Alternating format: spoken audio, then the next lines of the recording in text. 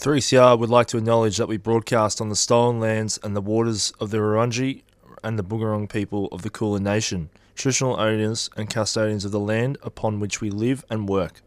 We pay respect to elders, past and present, and extend that respect to other Indigenous Australians who may be listening to this broadcast.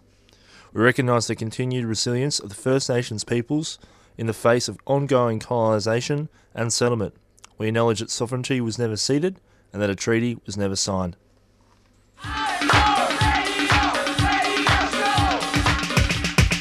This is 3CR Breakfast. Oh yeah. Alternative news, analysis and current affairs. Monday to Friday, 7am till 8:30am. Only double. Clap your hands.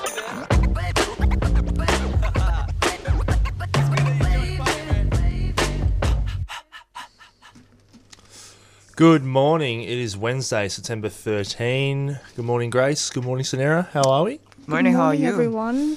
All good. Yeah, not bad. It's the sun is coming more lighter in the morning. I'm seeing it's a bit more lighter at night time as well, so that daylight savings is slowly coming towards us, and the weather is just turning a little bit nice and warmer. Yeah, I agree. The sun's out much earlier this time, and did you see the hot air balloons outside? Yes, I did. No. I did. I woke up this morning and I was just like, whoa, I haven't seen one in a while, and I love it. I was just like, I want to get on that. Yeah, I know. It was a bit like, wow, I hope it doesn't have any emergency landings. That has happened in the past. So, do you know why? I think it's to do with wind. In all seriousness, I think it's to do with Oh no, wind. sorry. I mean, like, do you know why the hot air balloons are up there? They do. I do know that in Melbourne there's a lot of hot air balloon tours, and they do tours around Melbourne. So a lot of people do. It's a famous thing where a lot of people go in the morning and look at the nice sunrise and look at the view of the city, go across the bay, go to the Yarra Ranges, get a nice bottle of wine and a bit of cheese there, Scenario. You know, just a nice start to your morning. I haven't done that before, but I'm like sold on it right now. So, yeah. Yes. But Sanera, we'll start with you with headlines. There'll be some big news coming out of last night, I'm guessing. Yes. So for today's headlines,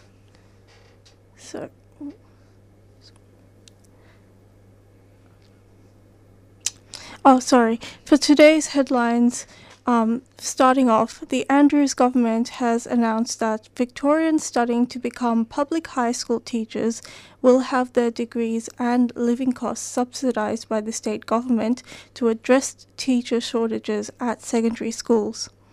The Victorian Premier Daniel Andrews announced on Tuesday that students will get $18,000 for a 4-year undergraduate program or $9,000 for a 2-year postgraduate study if they commit to teaching in state secondary schools for at least 2 years. The scheme will be open to students who enroll in teaching degrees next year and in 2025, and it's estimated that about 4,000 graduates will benefit from it. However, the Australian Education Union are requesting that the Premier give financial support to the teachers that are currently in the field or trying to enter the field, stating that there are as many as 2,600 jobs yet to be filled. Now, in South Australia, the collapse of the home builder Quattro has cast doubt over the future of 200 homes and the government's plans for social housing pipeline. The South Australia-based developer was placed into liquidation on Tuesday due to supply chain and labour shortages, causing blowouts to fixed price and construction contracts. The liquidation of Quattro comes after the collapse of many other home builders around the country this year, such as fellow South Australian builder Felmary Homes, Sydney-based developer Topless, and Victorian builder Porter Davis. Quattro's managing director Bradley Jensen apologised for the closure's impact on long-term employees, clients and contractors, and said that the business will focus on completing the under-construction homes. And now in the suburbs, The Greater Dandenong Council has extended its contract with controversial recycling contractor Polytrade Operations. The recycling contractor has come under fire for allegedly underpaying refugees on visas. Polytrade was recently prosecuted in the federal court by the Fair Work Ombudsman for allegedly underpaying 5 refugees on visas of nearly $200,000 over 20 months at Dandenong and Hallam. The company itself was fined over $130,000, and the owners, husband and wife Mang Sang Chen and Pui Shan Ho, were fined over $27,000 and nearly $9,000 respectively. The council stands by its 10-year contract with Polytrade, and the contract, which is to end in September 2023, will be extended to March 2024. And that's all for the headlines for today. Thanks very much, Sanne. We've got a big show coming up. We're going to be speaking to Sanne de Swart. So Annie McLoughlin spoke to her on 3CR Solidarity Breakfast. We'll be speaking to Andrew King, Senior Lecturer at Melbourne University in Climate Science. We'll be also revisiting a conversation, Grace, you had regarding the Chilean coup. Yeah, so I basically spoke to Pilar Aguilera, who is our 3CR chairperson and a longtime Chilean activist. And we basically talked about commemorating the 50 years since the coup in Chile in 1973 and what this anniversary means to the Chilean community. And we also will be listening from an expert regarding Arthur Bolkas. He spoke to Joe Toscano on Radical Australia regarding Pentridge Prison and other jails in armed robbery. But now we're going to go to a few announcements and we'll come back with our first segment.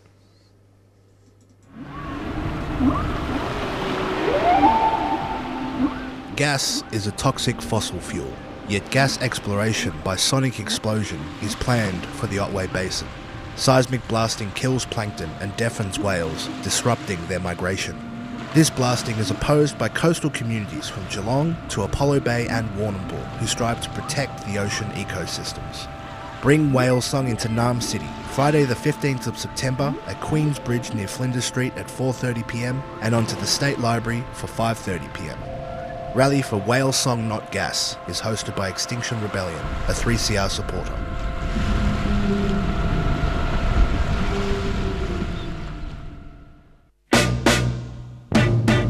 You might have heard about the Community Radio Plus app, but it's only when you start using it that you'll wonder how you lived without it. You can listen to us wherever you are, at home, work, driving, on public transport, gardening, protesting, or even in the bath. Just search Community Radio Plus wherever you get your apps.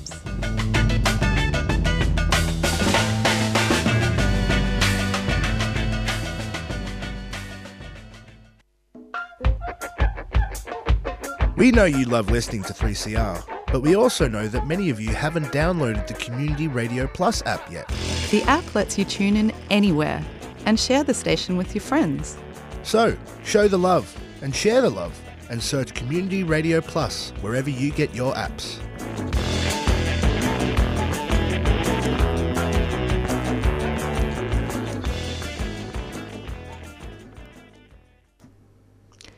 You're listening to 3CR 855 AM. We're going to be heading into a conversation by Annie McLoughlin, where she discusses on the teachers' fears of the normalization of nuclear and militarization in schools through STEM competitions financed by weapons companies supported by the Ministry of Defense. She spoke with Sanne de Swart, who is the Friends of Earth Anti-Nuclear Collective coordinator. So let's take a listen. The issue of normalizing nuclear weapons and nuclear power in our schools has become a hot topic, hasn't it? With the issue being brought to the attention of teachers and their unions quite recently. Can you talk to my listeners about what's been going on?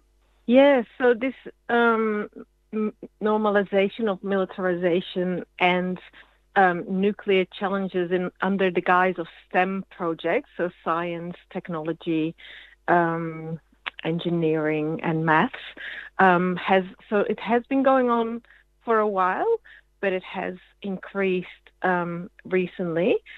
And at the moment, there's a nuclear-propelled submarine challenge that is marketed towards year 7 to 12.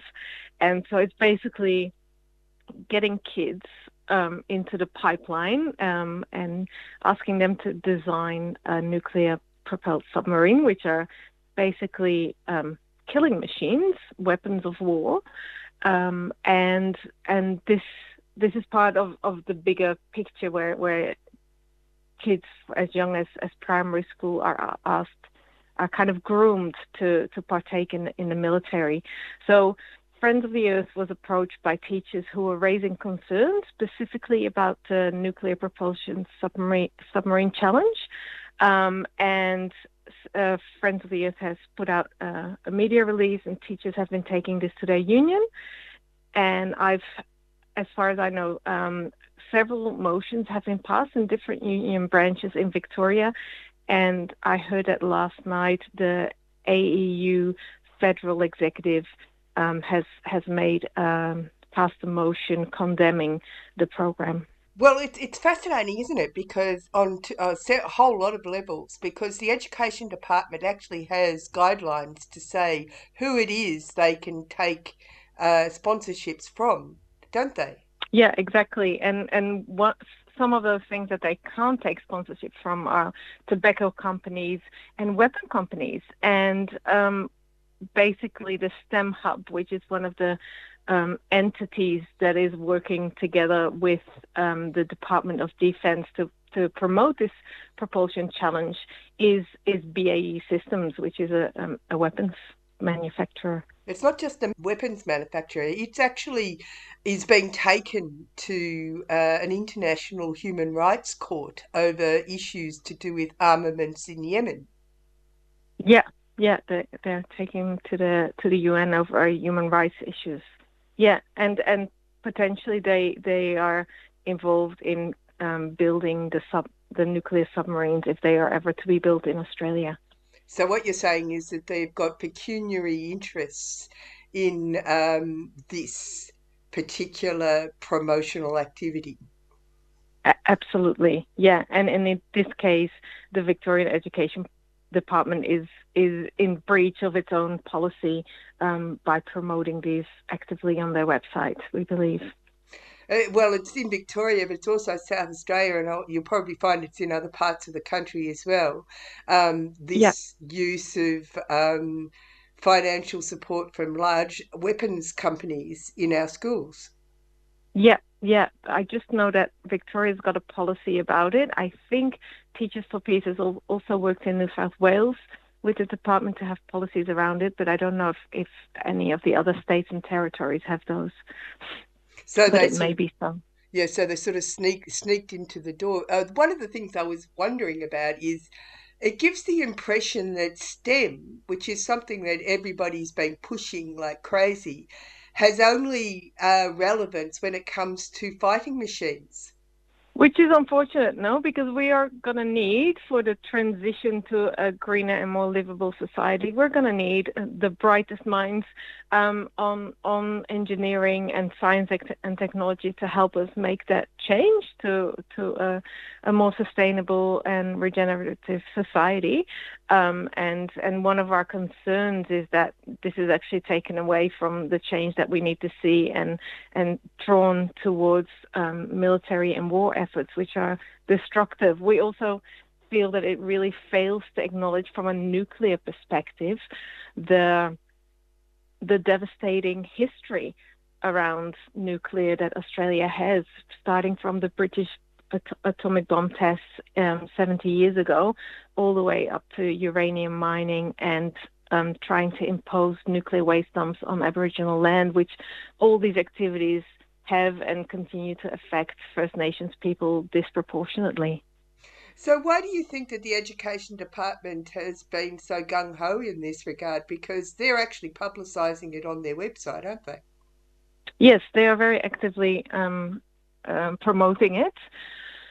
I guess like the whole government is really pro, like now that the AUKUS deal has been signed, is really preparing for war and being quite straightforward about that. And I think that probably the education departments are working together with defense departments are on the same path, unfortunately. So when the teachers have come to you about this, because you're part of the anti-nuclear collective at Friends of the Earth, this is about grassroots action against this tide, isn't it? Yes. So teachers have come to us with concern that this is happening in their classrooms and that it's so explicit, and even BOE Systems is saying they want to create an extraordinary workforce, and they're talking, ADF Careers is talking about the pipeline of recruits that they need. And so there's been some real concerns from teachers that this will be taught in their classrooms and that the military agenda is perpetuated in their classrooms to children, which is irresponsible and unethical because it's children under 18. They do not necessarily, it's built around positive brand association, and they cannot make those decisions as adults can. So they're being groomed from a very young age on. So the teachers have been taking this up, and they have been taking it to their unions. It's not just kids in 7 to 12. It's actually earlier than this. There's a... Yep. Yeah. Tell us about the primary school targeting. So the program that we know at the moment, so there's a few challenges. So there's a Lego challenge that is ongoing. I think it's a yearly thing where kids are kind of invited to take part of this Lego challenge, which is also run by weapons companies, and where weapon companies come and promote what they do as something exciting and innovative. But at the moment, there's a program called Beacon that's targeted as year 4 to 6 students, and it's funded by the AA Systems, and it's also under the guide. It's a little bit more less explicit, focused towards AUKUS, but it's focused at lower socioeconomic areas and schools, which makes it really hard for schools also to say no to them because those come as well-resourced programs. But it is quite insidious in the way it is targeting young children to have that positive brand association with military and weapons companies. The sophistication of this marketing approach is quite disturbing, isn't it? It is very disturbing, yeah, and the intentionality about it. Is this something that's happening in other countries as well, or is it purely related to AUKUS? I think it is happening in other countries as well. We had a meeting, like a coordination meeting with some of the teachers, and one of the teachers was pointing out that in Britain, teachers have been working on this for a long time, that this has been happening in their schools as well. So I'm guessing this happens in more than beyond Australia. So there's been a number of motions put forward through unions. So this is a watching brief, you're saying. What's the next step?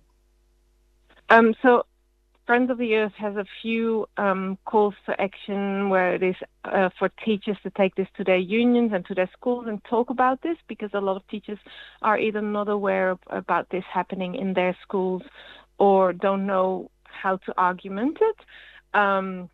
And we're also asking parents to take this to their school boards and express their concerns about it. We also have an email petition to the ministers of education to call attention to this, and that letting people know that we don't agree with this military grooming in our schools.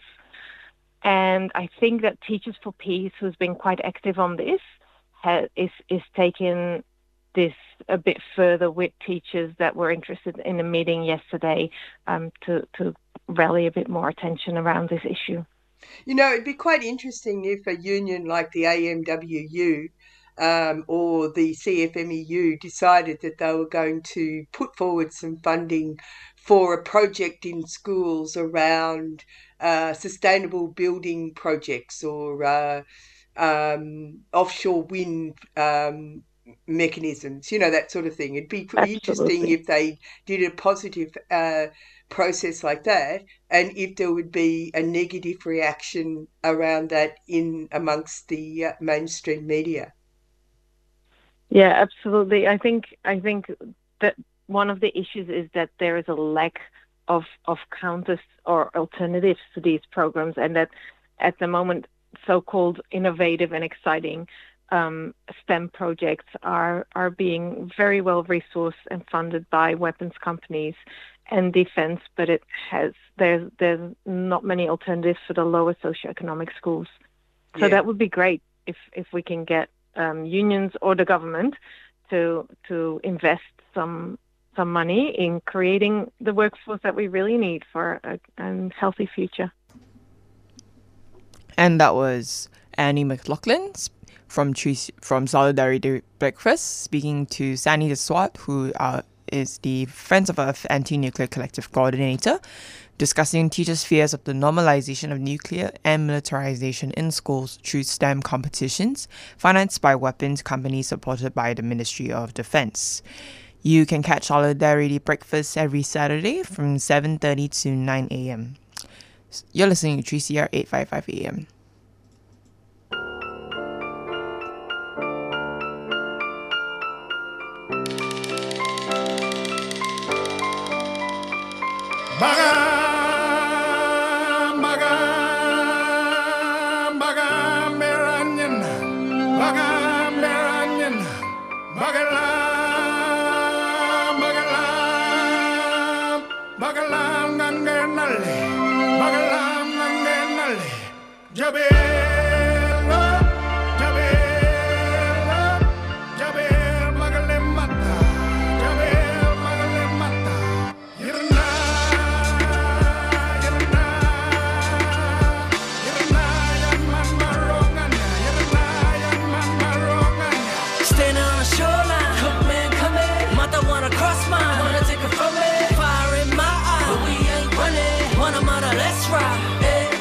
Patiently waiting for someone I ain't never seen before to say he's a captain of men, but ain't believing our love. From the land of the white skin, he's self-righteous, a murder without license. With the spear, I'm the nicest, thinking that I might just wait till night hits. Then I move in silence, when the moon at its highest, and my soul is defiant. I'm consumed by desire to kill. Any white devil wanna test my will, then he finna get burnt by the fire I feel. Look him in the eye and hold his spirit still. He's hoping I don't catch him, but I know I will. Standing on the shoreline, coup men coming. Mata wanna cross mine, wanna take it from me. Fire in my eye, but we ain't running. Wanna murder, let's ride. Standing on the shoreline, coup men coming. Mata wanna cross mine, wanna take it from me. Fire in my eye, but we ain't running. Wanna murder, let's ride. Yeah, they say that it came in peace, but our blood still stains the beach. Roll the dice, we gon' play for keeps. The sacred place ain't a place to preach. No, no, no. No white faith and a black belief. No, no, no. Better pray that our spears don't reach. He's cold, white hot, I'ma make it bleed. Leading to the first fleet, sicker than disease that he bring from overseas. No matter where you flee, I will always be. In the darkest of night, your descendant will see me. Standing on the shoreline, come in, come in. Mata wanna cross mine, wanna take it from me. Fire in my eye, but we ain't running. Wanna murder, let's ride. Standing on the shoreline, come in, come in. Mata wanna cross mine, wanna take it from me. Fire in my eye, but we ain't running. Wanna murder, let's ride.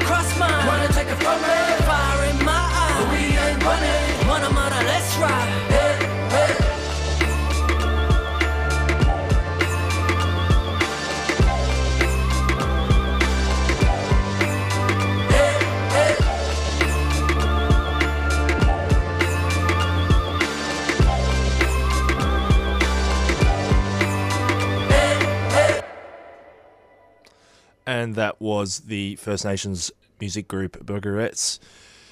Well, last week, the UN's weather agency said August was the hottest ever recorded, third month in a row to the set record. It seems climate change is becoming ever present. And to discuss this issue is climate science lecturer at University of Melbourne, Professor Andrew King. Andrew, good morning. Good morning, Patrick.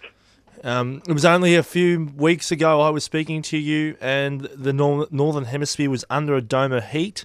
In that time, Andrew, we've seen the last week Greece and Libya has had a torrential downpour which has delivered years' worth of rain in about 18 hours. What do you make of this? And firstly, and also, how can humans live in a world where we go from one extreme to the next? Yeah, it's definitely alarming, isn't it? We're seeing really extreme events coming back to back. And, I mean, this has always been the case, but these events are particularly extreme. And especially the Libyan event is really, very sad to see. Yeah, it's very scary, given what's happened in Libya, especially, and we know the ongoing issues they're facing with the conflict that's still going on there as well. So there's multiple facets in play. Also, Morocco is out of our mind as well, given the earthquake that's impacted that part of the world as well over the weekend. It's quite concerning to see that part of the world be impacted by so much damage and so much of weather systems that have been unfortunately caused by man-made climate change, Andrew. So, yeah, it does appear that our influence on the climate has probably worsened these extreme events to some extent. So we'd still have extreme rain events without human-caused climate change, but we do know that our effects on the climate means that the atmosphere can hold a bit more moisture, and that when we have these extreme weather events, or these extreme rainfall events, they're a bit more intense than they would be otherwise. But as you were, just to add, as you were highlighting, a lot of the impacts of extreme weather events aren't just to do with what happens in terms of the weather. It's also to do with the vulnerability and exposure of people to the event and the response to the event as well. Yeah. And unfortunately, that's why we're seeing really bad impacts at the moment. We've also got lots of vulnerable people in the way of these extreme events going on at the moment in North Africa. Yeah, definitely. It's an interesting phase. Do you think that it's interesting you point to something that I was going to bring up. You did some research recently with environmental scientists Callum Douglas, Luke Harrington, a climate scientist and a senior lecturer at the University of Waitakere in New Zealand, Ed Hawkins, professor of climate science at the University of Reading, and your fellow colleague in Melbourne University, Professor Alex Borowak. You published a report titled Climate Change Emergence Over People's Lifetimes.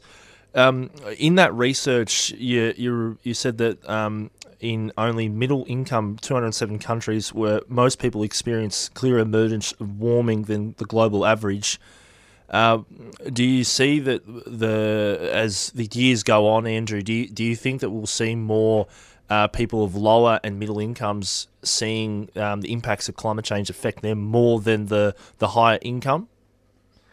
Yes, definitely.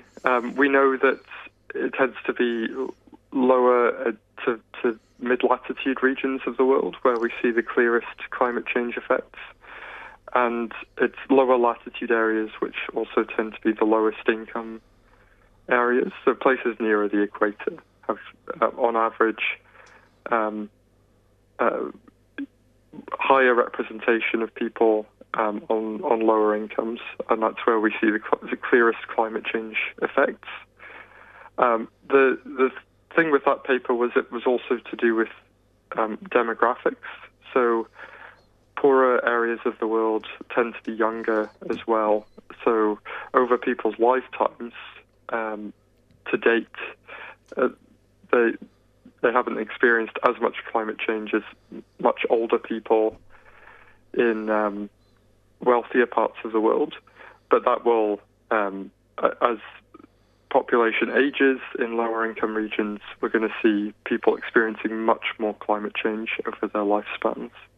Yeah, definitely, and that's give an example. Unfortunately, it's happening in the front of the eyes of people in Bangladesh, for example. The Maldives is another example in that space of, the rising sea levels have caused major flooding and cyclones that unfortunately those governments can't protect, if you know what I mean, Andrew. It's not like, I think this is something that we forget about when it comes to Australia, is when the Black Summer fires came along, we had a great fire authority across Australia that did their best efforts to stop those fires ravaging homes, and unfortunately people lost their lives, but it wasn't as bad as what you see in other countries. And I think that's something that's really alarming as well, is that the nations that are, as you said, lower income and are much poorer than a wealthier nation can't adapt to the ongoing increase of temperatures and climate and weather. Yeah, that's right. It's harder. It's easier for wealthy countries to adapt. I mean, there are some things that are not really possible to adapt to, including sea level rise.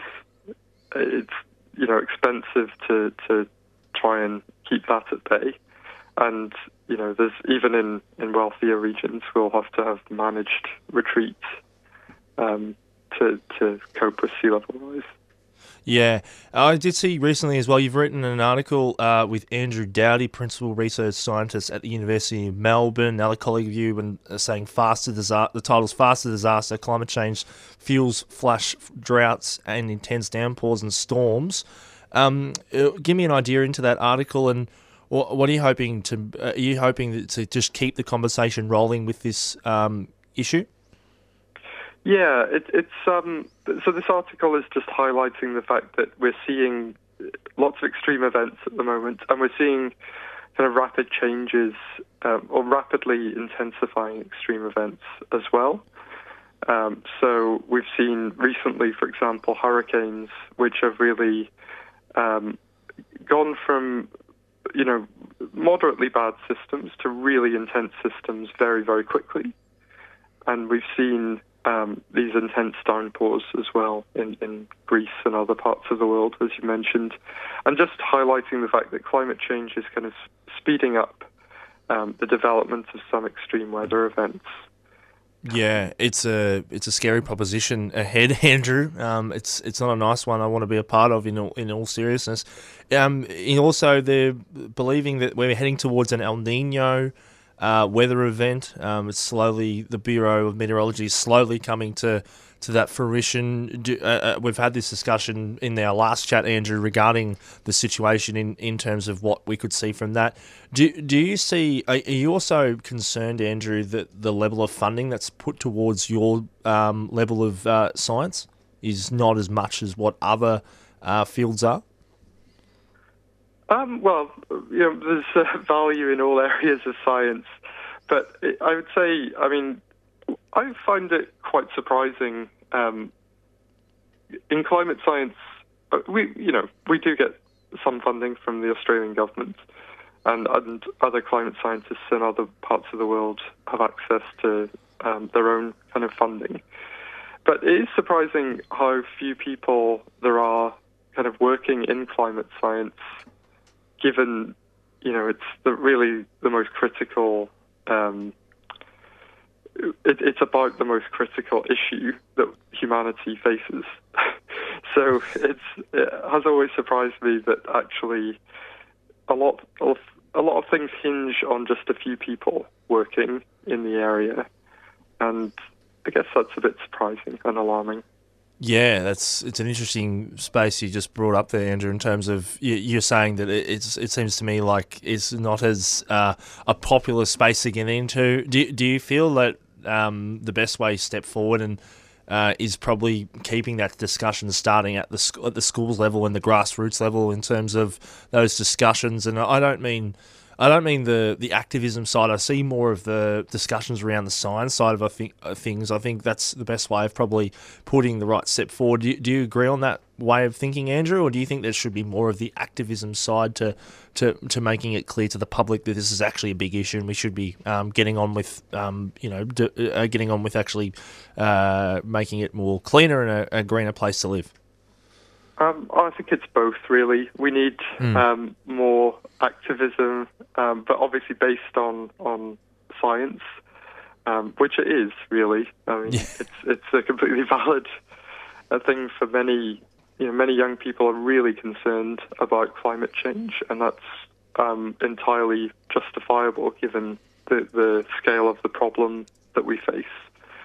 So, I think that's fine, obviously. But so more activism and more science is I think probably the best approach.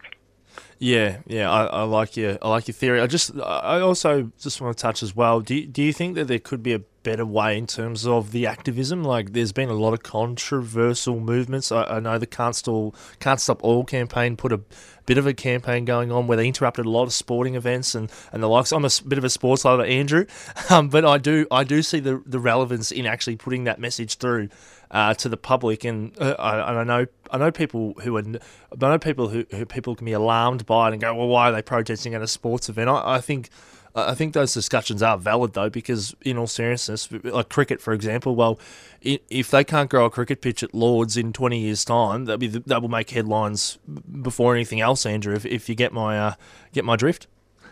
Yeah. I mean, this is always a tricky thing. How do you gain attention for your cause? But I think it is valid to interrupt these events, to be honest. I think given the crisis that we face in terms of climate change, I can completely see why people are willing to disrupt these major events.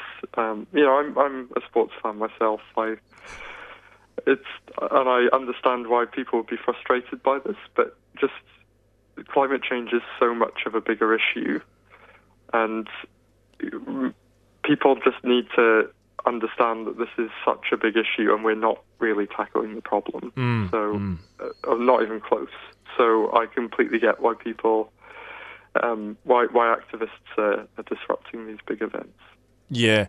Do you see the next few months being in Australia, for example, Andrew? Do you see the next few months as being a situation where we could see an exacerbation of those events that we saw in 2016? The coral bleaching was one major drought that occurred in the middle of the Western New South Wales and also the Queensland Southern Tablelands. Do you see that occurring in a regular basis in the coming months? So it's kind of hard to predict exactly what extreme events we'll see in Australia, but we would see like a heightened risk of droughts, of what we call flash droughts, so this really rapid drying out of the surface. We're already seeing that to some extent in parts of eastern New South Wales and Victoria. We may well see more of that over the coming months. And in terms of coral bleaching, we typically see that around late summer, early autumn in the southern hemisphere. And there would be a heightened chance of that with a likely El Niño event. But again, we can't say for certain. But it's becoming more and more likely as climate change continues, and this El Niño event might boost the likelihood as well. Yeah. Are you also interested by the fact that the last week of weather in Melbourne, for example, has been a lot warmer for the start of spring? Like, in all seriousness, even I don't see temperatures of 27 degrees at the first week of September. I'm someone who likes the warm weather, but not this early, if you get my drift, Andrew?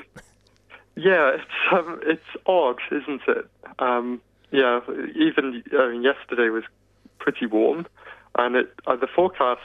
I saw someone from the Bureau tweeted that this looks like a lovely forecast for December, but of course it's not December, it's only September. It's really remarkably warm for this time of year, and we are expecting to have a very warm, dry spring, and this is, I think many people at this time of year think this sounds lovely, this weather, but warm, dry weather in summer is not going to be as lovely, unfortunately. It does mean temperatures, rather than in the mid to high 20s, were, maybe more likely temperatures in the high 30s and over 40. So, Yeah, it's almost like someone eating too much chocolate and getting a sick stomach is the best way I can picture it. Andrew? Yeah, kind of, I guess. Yeah. Well, thanks very much, Andrew. I really appreciate your time this morning. We'll continue this chat throughout the coming weeks and months ahead, because this is going to be an ongoing issue, and we'll keep the ball rolling in the coming weeks and months ahead. Sure. Thanks for having me on, Patrick. That's okay. That was climate scientist and climate science senior lecturer at University of Melbourne, Professor Andrew King, on the line, discussing all things climate change and weather across the world.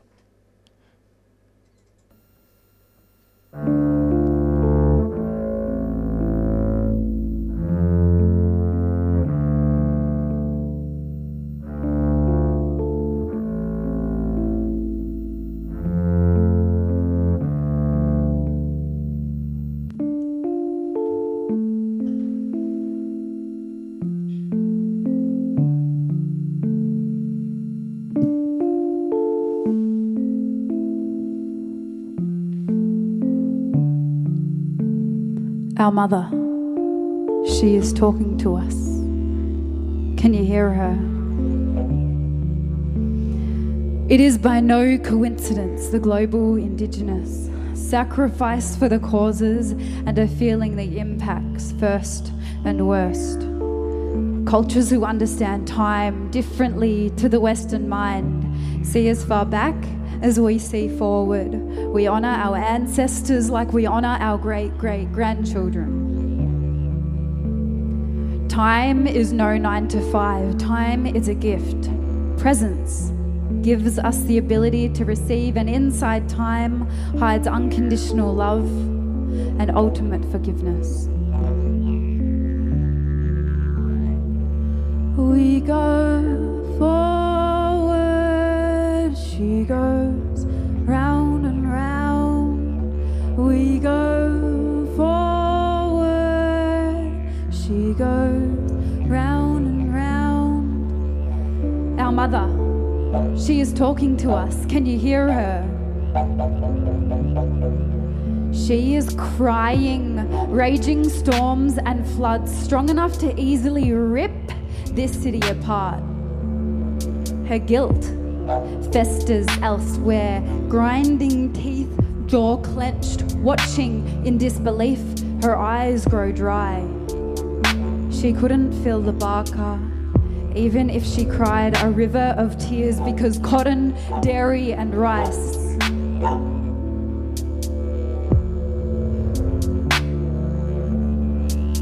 We go forward, she goes round and round. We go forward, she goes round and round. Our mother, she is talking to us. Can you hear her?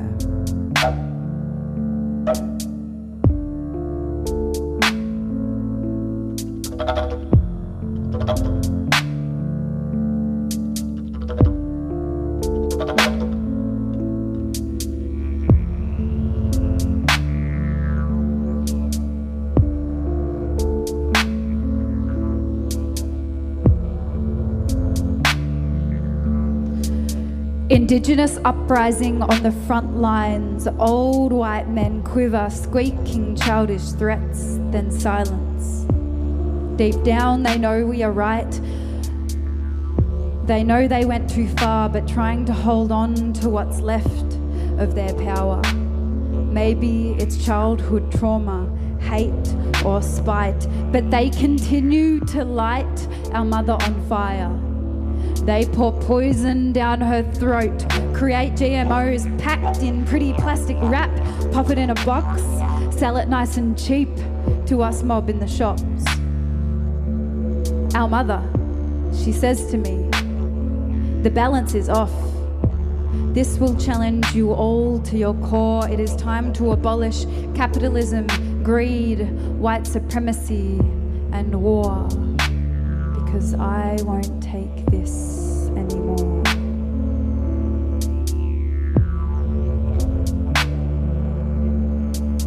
With LORE, I'm calling on the global indigenous.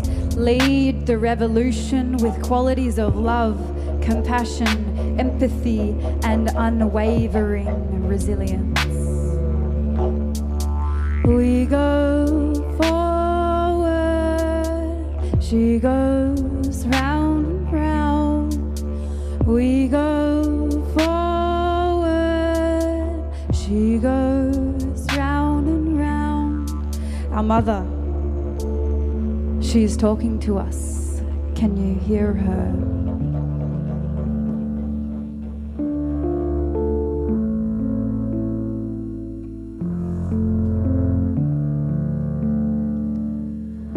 Cultural change will solve the climate change.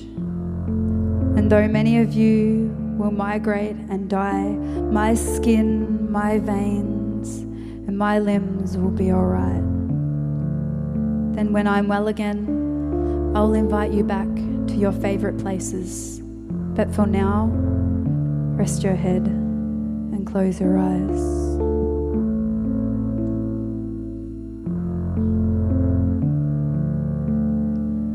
We go forward, she goes round and round. We go forward, she goes round and round. We go forward, she goes round and round. And that was a very important message, kind of a song by Brent Walkins called Seed a Lara. We revisit a conversation with Pilar Aguilera, who is our 3CR chairperson and longtime Chilean activist, commemorating 50 years since the coup in Chile in 1973, and what this anniversary means to the Chilean community. Let's take a listen. Good morning, Pilar. Morning. How are you? I'm good. Awesome. So, Pilar, before we get into talking about the event happening tonight, can we just first get you to share about what happened during the day of the coup in 1973? Yes, well, September 11 has always been a day of mourning since that year for our community. On that day, it was in the morning, the democratically elected president, Salvador Allende, was overthrown in a US-backed military coup. So that day, the Chileans woke up to the bombing of the presidential palace called the Moneda Palace in Santiago. And for anyone who knows Santiago, the Moneda Palace is quite a low building, so these Hawker Hunter jets had to fly really low to bomb this. And imagine the noise, the smoke, the fear. So that sort of started a 17-year dictatorship in Chile, which left many, many consequences. Many dead, many disappeared, exiled, refugees. It was an incredibly brutal time in the history of Chile.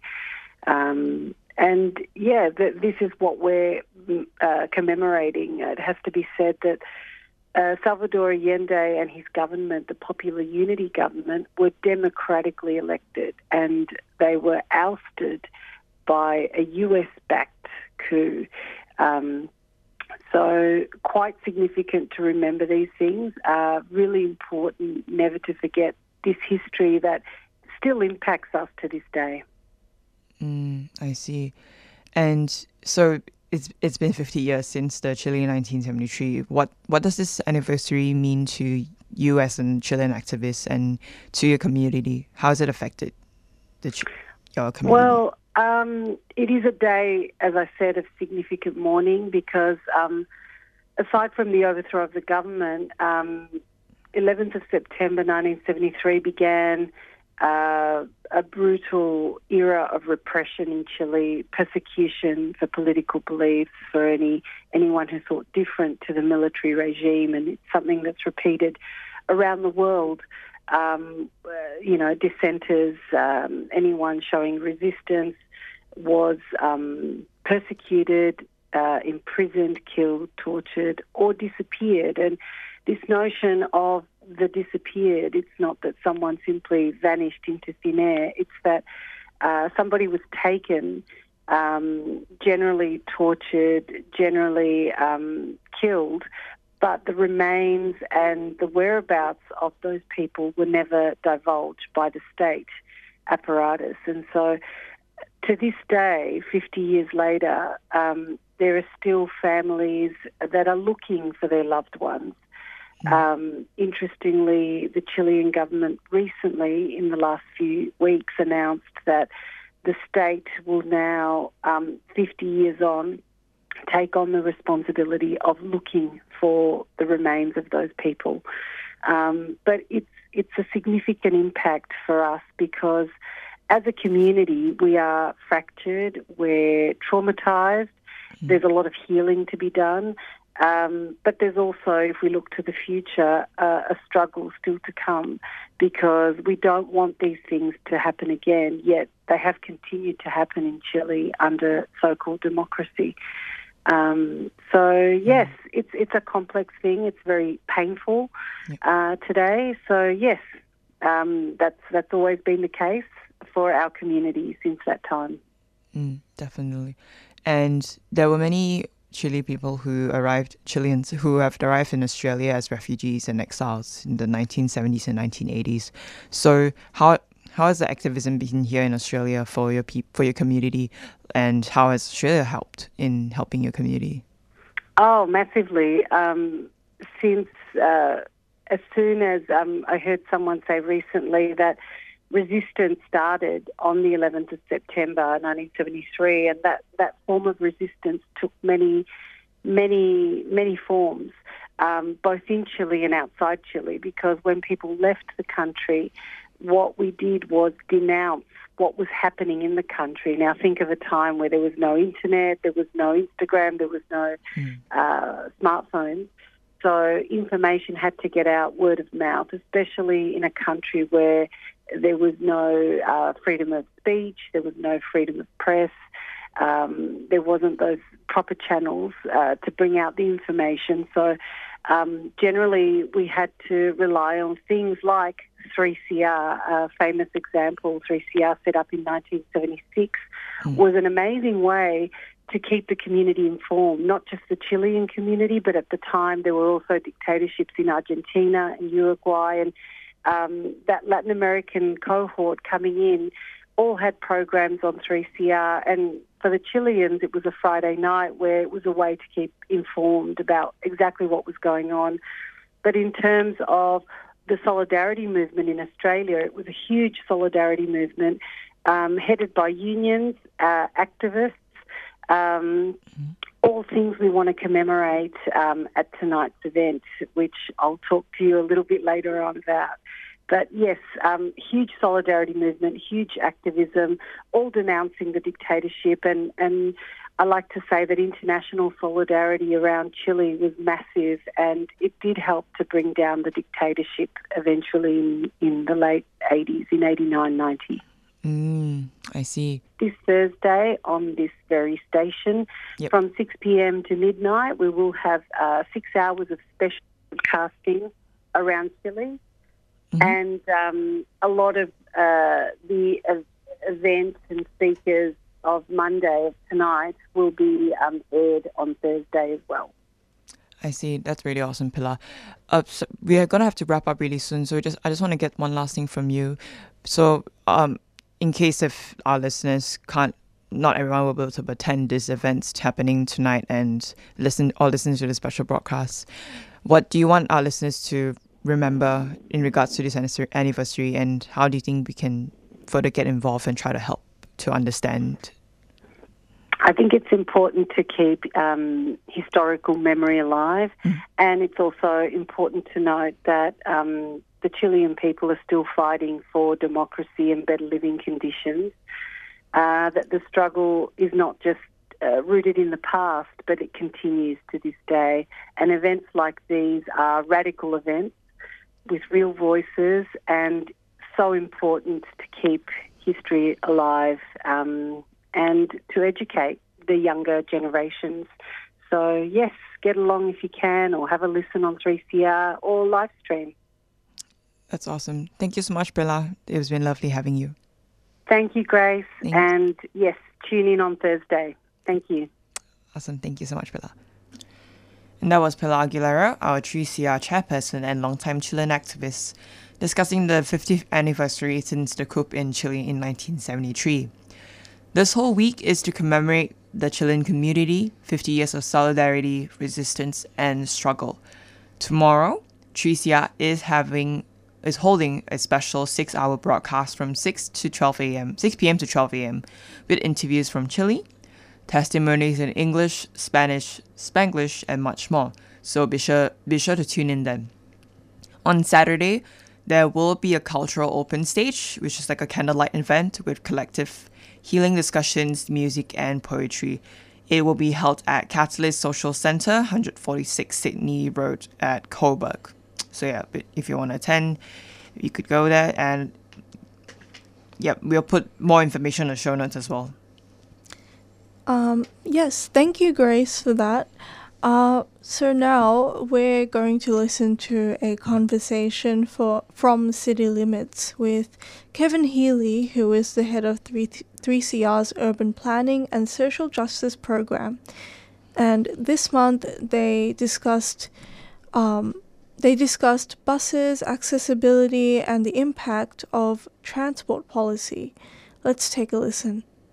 Again, it seems to be that the benefits of doing things that the motorist gets benefit from, is much greater politically than doing something sensible with the bus services. Yep. Can I repeat again, as usual, the frequency of buses on suburban routes, and particularly out of suburban routes in Melbourne, is just so pathetic as to make the buses almost unusable.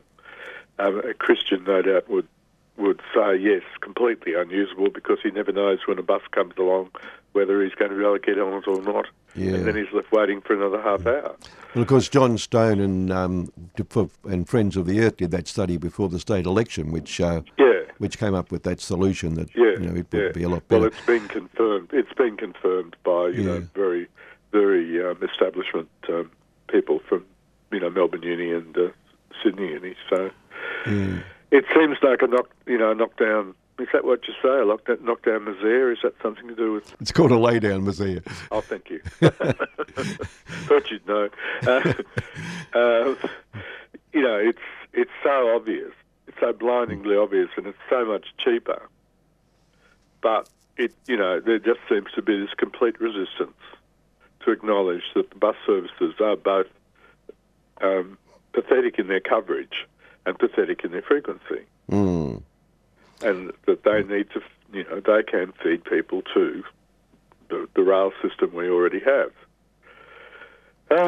Well, I got to Parliament Station with my bike a couple of weeks ago to go home, and I had the bike, so I couldn't get the tram if anything went wrong.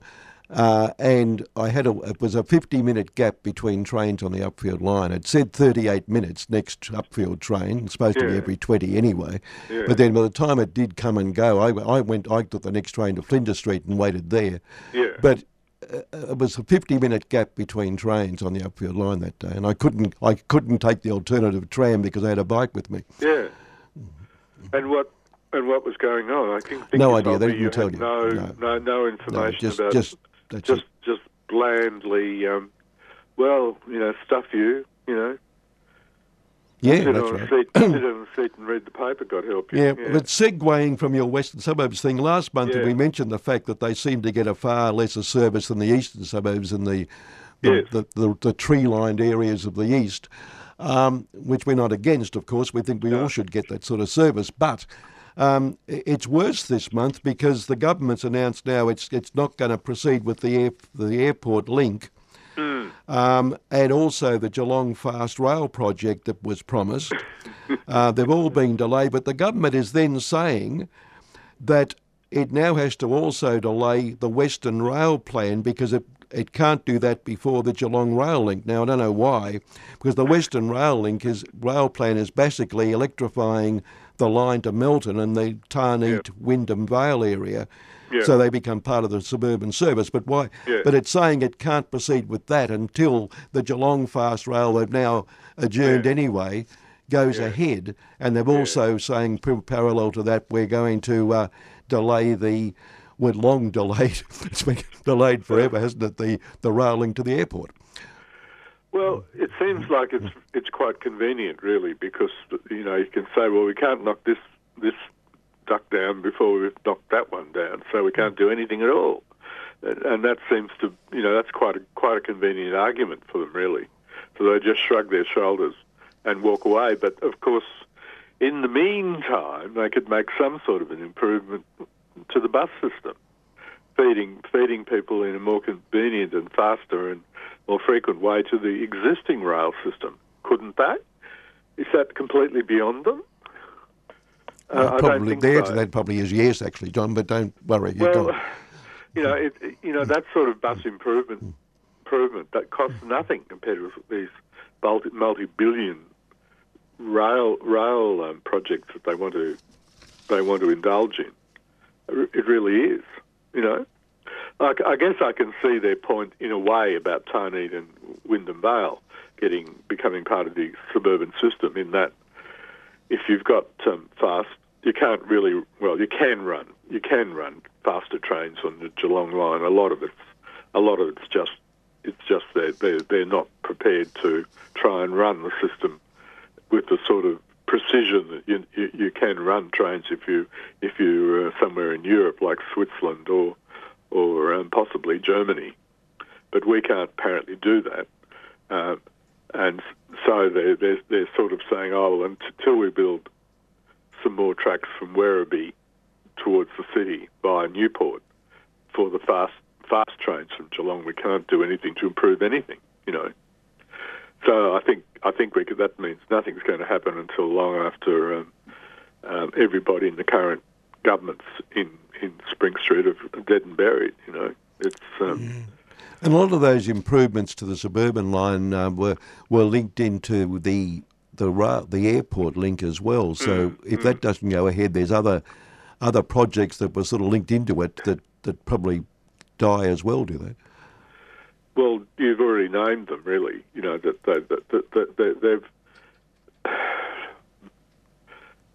they've built.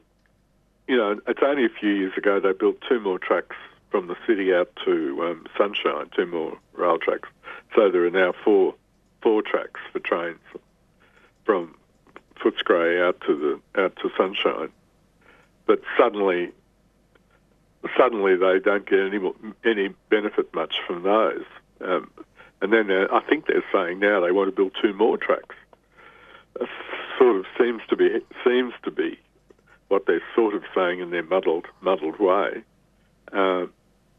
And they don't seem to think they can put 2 different services on the same set of tracks, like country V-line services and services to the airport. They don't seem to think they can run those on the same set of tracks. They can, but they don't seem to think they can.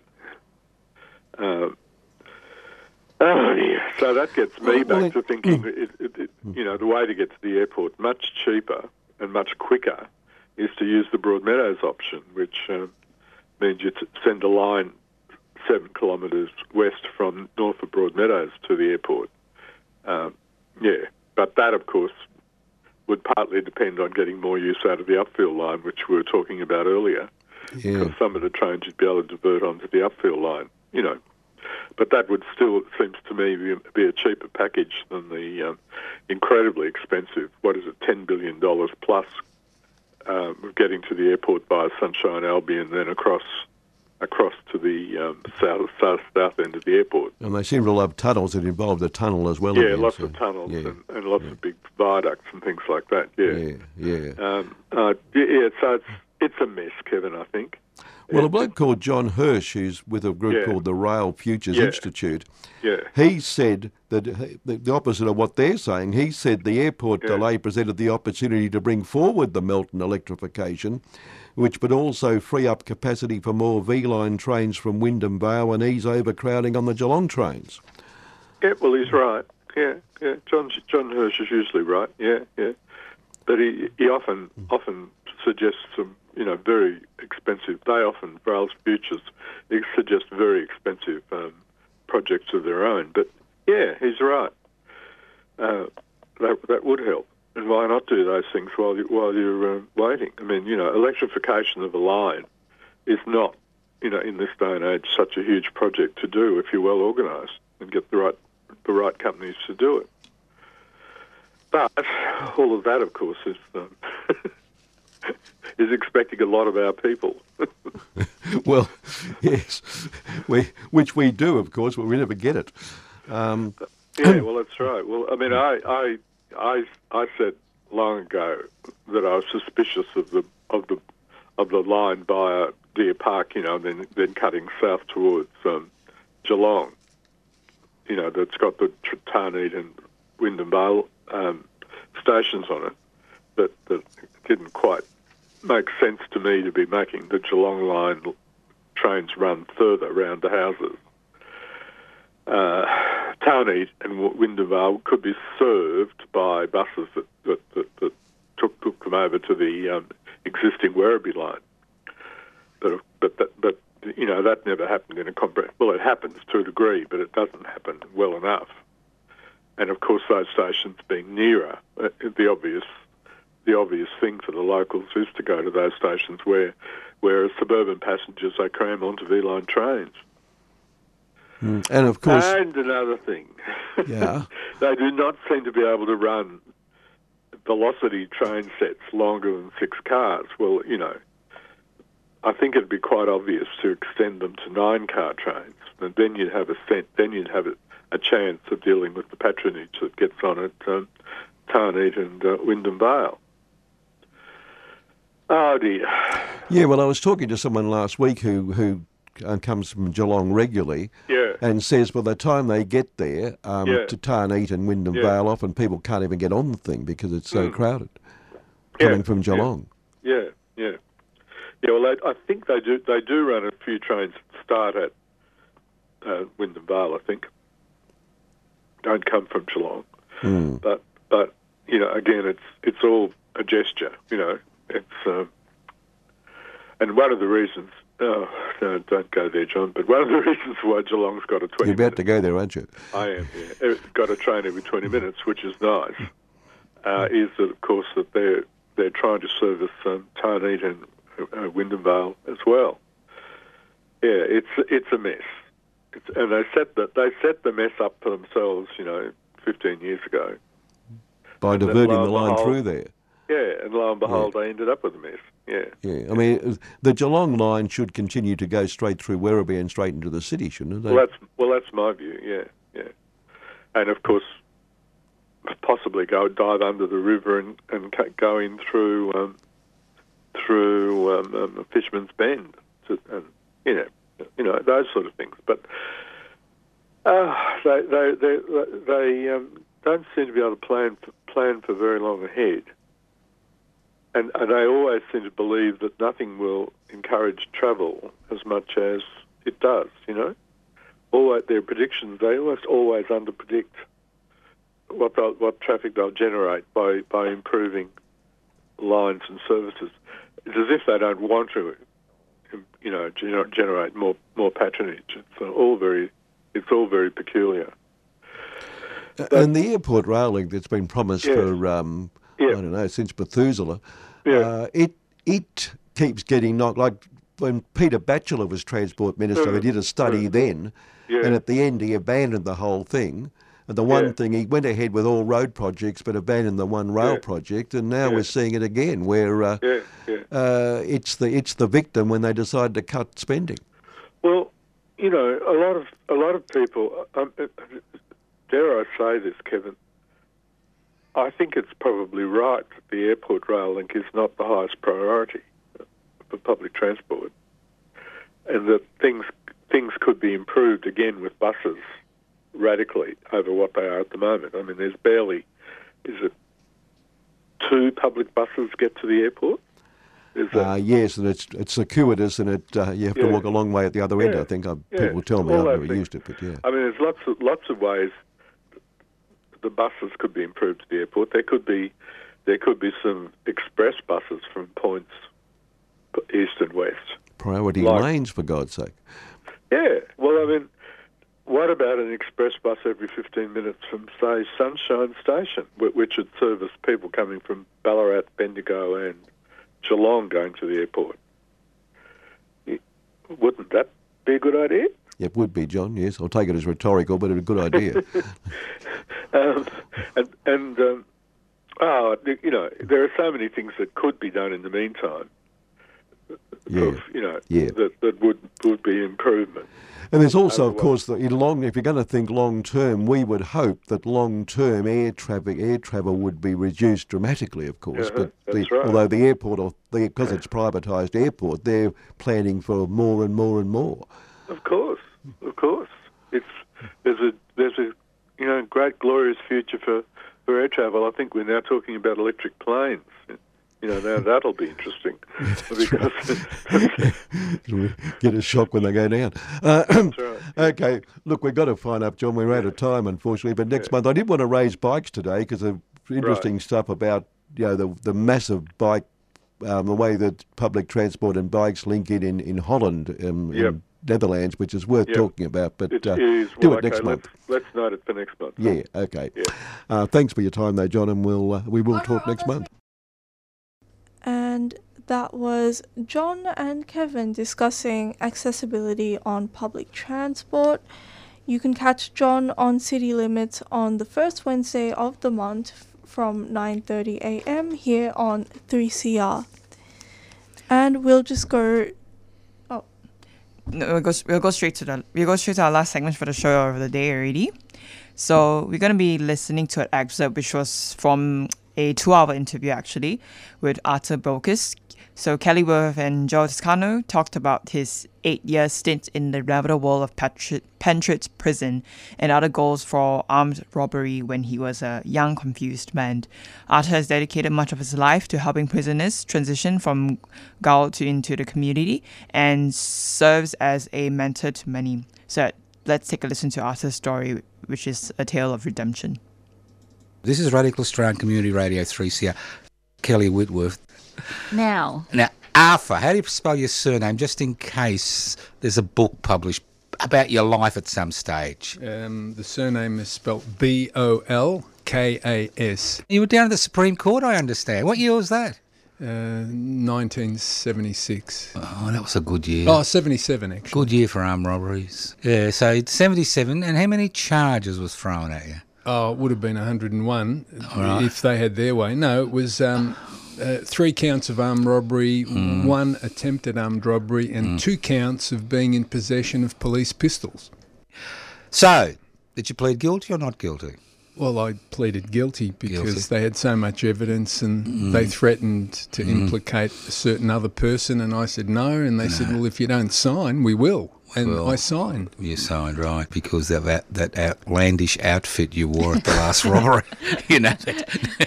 Hey, the detective who charged me, as we were going up the lift to the armed robbery squad, he looked at me and he said, "You are the best dressed armed robber I've ever met. How come you dress like that?" And I said, I don't know. I'm Greek. Watching too many Untouchables movies or something. got the style, man. So was it Supreme Court judge, was Supreme Court. Well, just one? One, and then if you appeal, which I did, you get 3. 3. So what grounds did you appeal on? Well, it was too much. What do you reckon? Do you know what happens? No, not only that. I said, listen, I had no intent to really harm anyone because I used an imitation gun, blah, blah, blah. And the judge said, do you know that one of your victims had a pacemaker in his heart? You could have been in front of me for murder or at least manslaughter, young man. And I sort of said, I'm sorry. You know, so it didn't wash very well with him. Look, it was my first offence. Right. I wasn't a bad kid. I was a mixed-up kid, and I made a big mistake. Who did you steal lollies from? From Mr. Grotch. Oh, down yeah, the corner. you were a bad kid. You were born bad. So how did you while away the 8 years? Keeping busy, Joe. It started with toy stuffing, making stuffed toys, and then from that I progressed to macrame, and then from there I progressed to leather work, which I was pretty good at, and then copper work, interspersed with study. Right. Periods of study. What were you studying? Well, a guy that I met in there who was a lawyer said to me, listen, Arthur, you're in here for a long time. Use the time, don't let the time use you. And I thought it was a riddle. You know, what does that mean? And I came to appreciate what that meant. And so he said, why don't you finish your degree? And I said, oh, okay. So I applied. There was no distance education at Melbourne Uni, and I don't know if there is now. And all I had was textbooks. And so I passed the subjects I'd failed. And, I mean, I say to people who ask me, oh, didn't you get rehabilitated in prison? And I say, are you serious? Don't they call it the University of Crime? Well, yeah, that. But, you know, I coined a phrase, it is an illogical expectation that a person can be rehabilitated in a captive environment of institutionalised dependency. Yeah. So, when were you released? Released? Yeah. I was released in 1983. 83. On April the 16th. Now, it was a rainy day. We've got the punishment, redemption. Yes. Now, you've been very active in a lot of positive ways as far as society is concerned and as far as some of, I understand, your victims are concerned. Yes. I got a job unexpectedly heading up a new youth department for this Christian organisation. I don't know why I did, because I certainly didn't expect to get anywhere. And they interviewed me and then they offered me the job. And I remembered thinking, do you know what you're doing? I got out of jail about 4 months ago. Some newspaper wanted to interview me related to the church. So I went along. I thought, well, they want to interview me. That's interesting. So they interviewed me, and the next minute, mate, I became a celebrity and fed income for the next 5 years. I was booked up to travel here and travel there and share my story. So I had to give it all up. And then I thought, what can I do? So I started driving cabs. I did that for 3.5 years. And after that, at the age of 40, I gave that up and I went back to uni. And I remember the sub-dean of the law faculty said, do you still want to finish your degree? I said, no, it was a big mistake. I want to do criminology. It was a good fit because I'd been through the criminal justice system. So I ended up doing a postgraduate degree, a master's degree. I did a thesis. Solutions? Yeah. Are you serious? Yeah, I am serious. Okay. You've got a live experience. Yeah, I'm a criminologist. Yeah. I'm an expert. Yeah. Well, one solution is stop building prisons. Yep. I mean, I don't know who advises the politicians. Look, it's the media. Mainly the Murdoch-driven media. They advise the politicians. I was going to... I mean, true. Mate, it's true. You know your stuff. Like, he's anticipated what I'm going to say. Face. No, he's pretty switch on, is Joe well, thank here. you. Well done. Thank you, because Arthur. when I talk to kids, because I do a talk called The Prison System to legal studies students, and it's quite popular, and I love it. And that's the thing I say. So at a time where over the last 20 years, across major crimes, offending is actually dropping. That's right. Right? But at the same time, imprisonment rates are increasing. How does that figure? And I explain this and this and this as reasons, and then I say, and the media. the media that propagates fear. So, let's address those issues. Let's actually educate the public about the issues and who these people are, rather than scapegoating. Let's go to the suburbs where the problem actually begins, because some years ago, Jesuit Social Services did some research. The postcode research. How did you know that? Did I mention it to you? No, I do a number of programs. That's interesting. He knows. He knows a couple of things. There you go. No, to your credit, well done. I wish more people knew what you know, because when I mentioned that 60% of them come from 4% of postcodes. That's right. That 1 in 4 come from 2% of postcodes, and there are hundreds and hundreds of postcodes. And when I say to kids, where wouldn't you want to live in Victoria? And they know. They know. Yep. And I say, well, the research shows that little boys predominantly are going to drop out of school, drop into trouble, drop into drugs, drop into the youth justice system, and within 5 years they're going to be in the adult prison system, and it's going to cost the taxpayer every year that they're in the youth justice system over $500,000 and 130-odd thousand a year when they become adults. What's that about? How to fix it? I'm a little bit pessimistic, because I think you need to go to the source of the problem and not just address the effect. And if you go to the source of the problem, if you go to those postcodes, try and help those families. Try and lift them out of, whatever form of degradation or disadvantage they have. So do you think income inequality is at the basis of a lot of crime? People don't have options. Particularly for people coming out of prison, and even ones who have tried to turn a new chapter in life. And I've worked with these people for years. That was my specialty, the transition from prison to the community. And 3 things as a famous priest, Father John Brosnan, once, 30 years prison chaplain, Catholic prison chaplain at Pentridge. Good bloke. I met him a few times. And he famously said something that summed up all the research I've ever done. He said 3 things someone needs coming out who wants to kick on. Somewhere decent to live, at least as decent as prison, and a lot of them don't. They're better off in prison. Can you believe that? They're better off in prison. Look, I've seen a lot of dives, and I can understand that. Okay. The second thing they need is a job they can handle. Not just any job. I've got a friend who's 53. He's never done a tax return in his life. Why? He's never had a job. You can't stick him in a 9 to 5 in a factory 6 days a week when he could go out and score money at a phenomenal rate in a couple of hours. So you've got to sort of graduate them into the work, and hopefully work that they find a little bit interesting would be useful. And the third thing is a friend. And then John Brosnan qualified it and said, and the hardest one to provide of the 3 is the friend. And he was spot on. Because in my experience, if you want to reform, rehabilitate, whatever term you want to use, help to turn someone's life around who wants to be turned around, they need help. If they don't get it, it's impossible.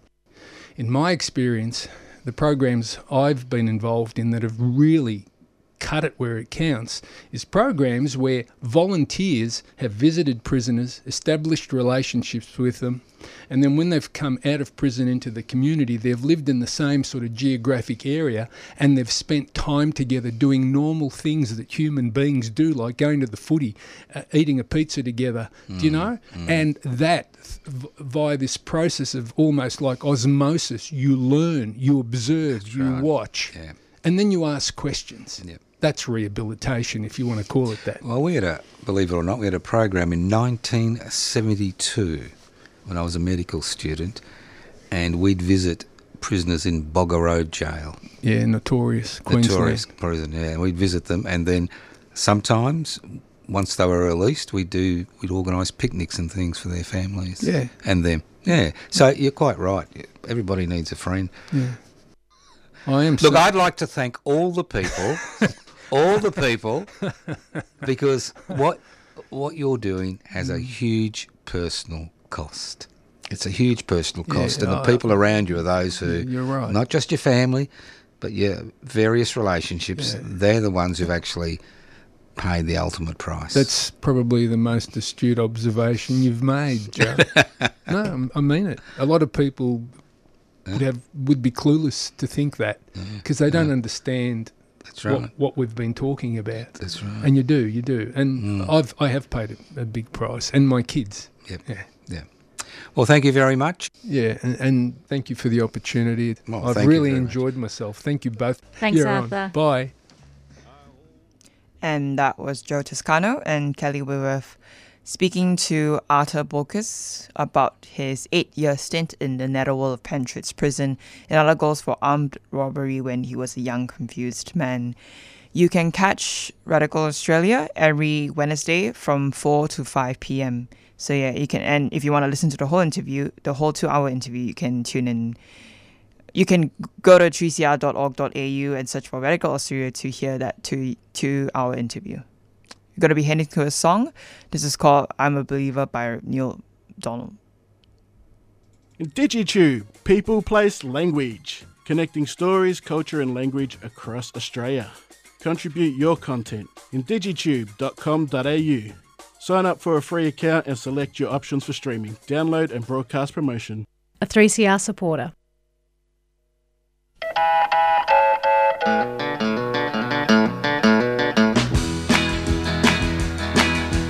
I thought love was only true in fairy tales, meant for someone else but not for me. Love was out to get me, that's the way it seems. Disappointing haunted all my dreams. Then I saw her face, now I'm a believer. Not a trace of doubt in my mind. I'm in love, and I'm a believer. I couldn't leave her if I tried. I thought love was more or less a given thing. Seems the more I gave, the less I got. What's the use in trying? All you get is pain. When I needed sunshine, I got rain. Then I saw her face, now I'm a believer. Not a trace of doubt in my mind. I'm in love, and I'm a believer. I couldn't leave her if I tried.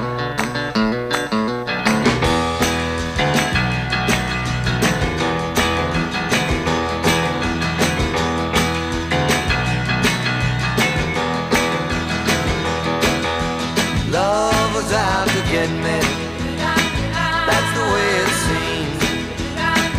Disappointing haunted all my dreams. Then I saw her face, now I'm a believer. Not a trace of doubt in my mind. I'm in love, and I'm a believer. I couldn't leave her if I tried.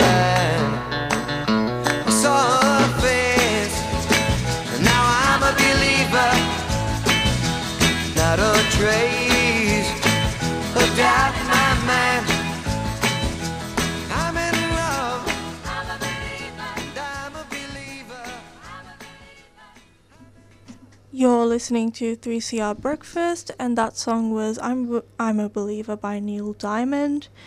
And that's all for the show. So Yeah. you'll be able to catch up on the show on 3cr.org.au. Go to podcasts, go to go to Wednesday Breakfast, and you can check all the breakfasts from Wednesday's crew with myself, Sanera, Grace, and Claudia.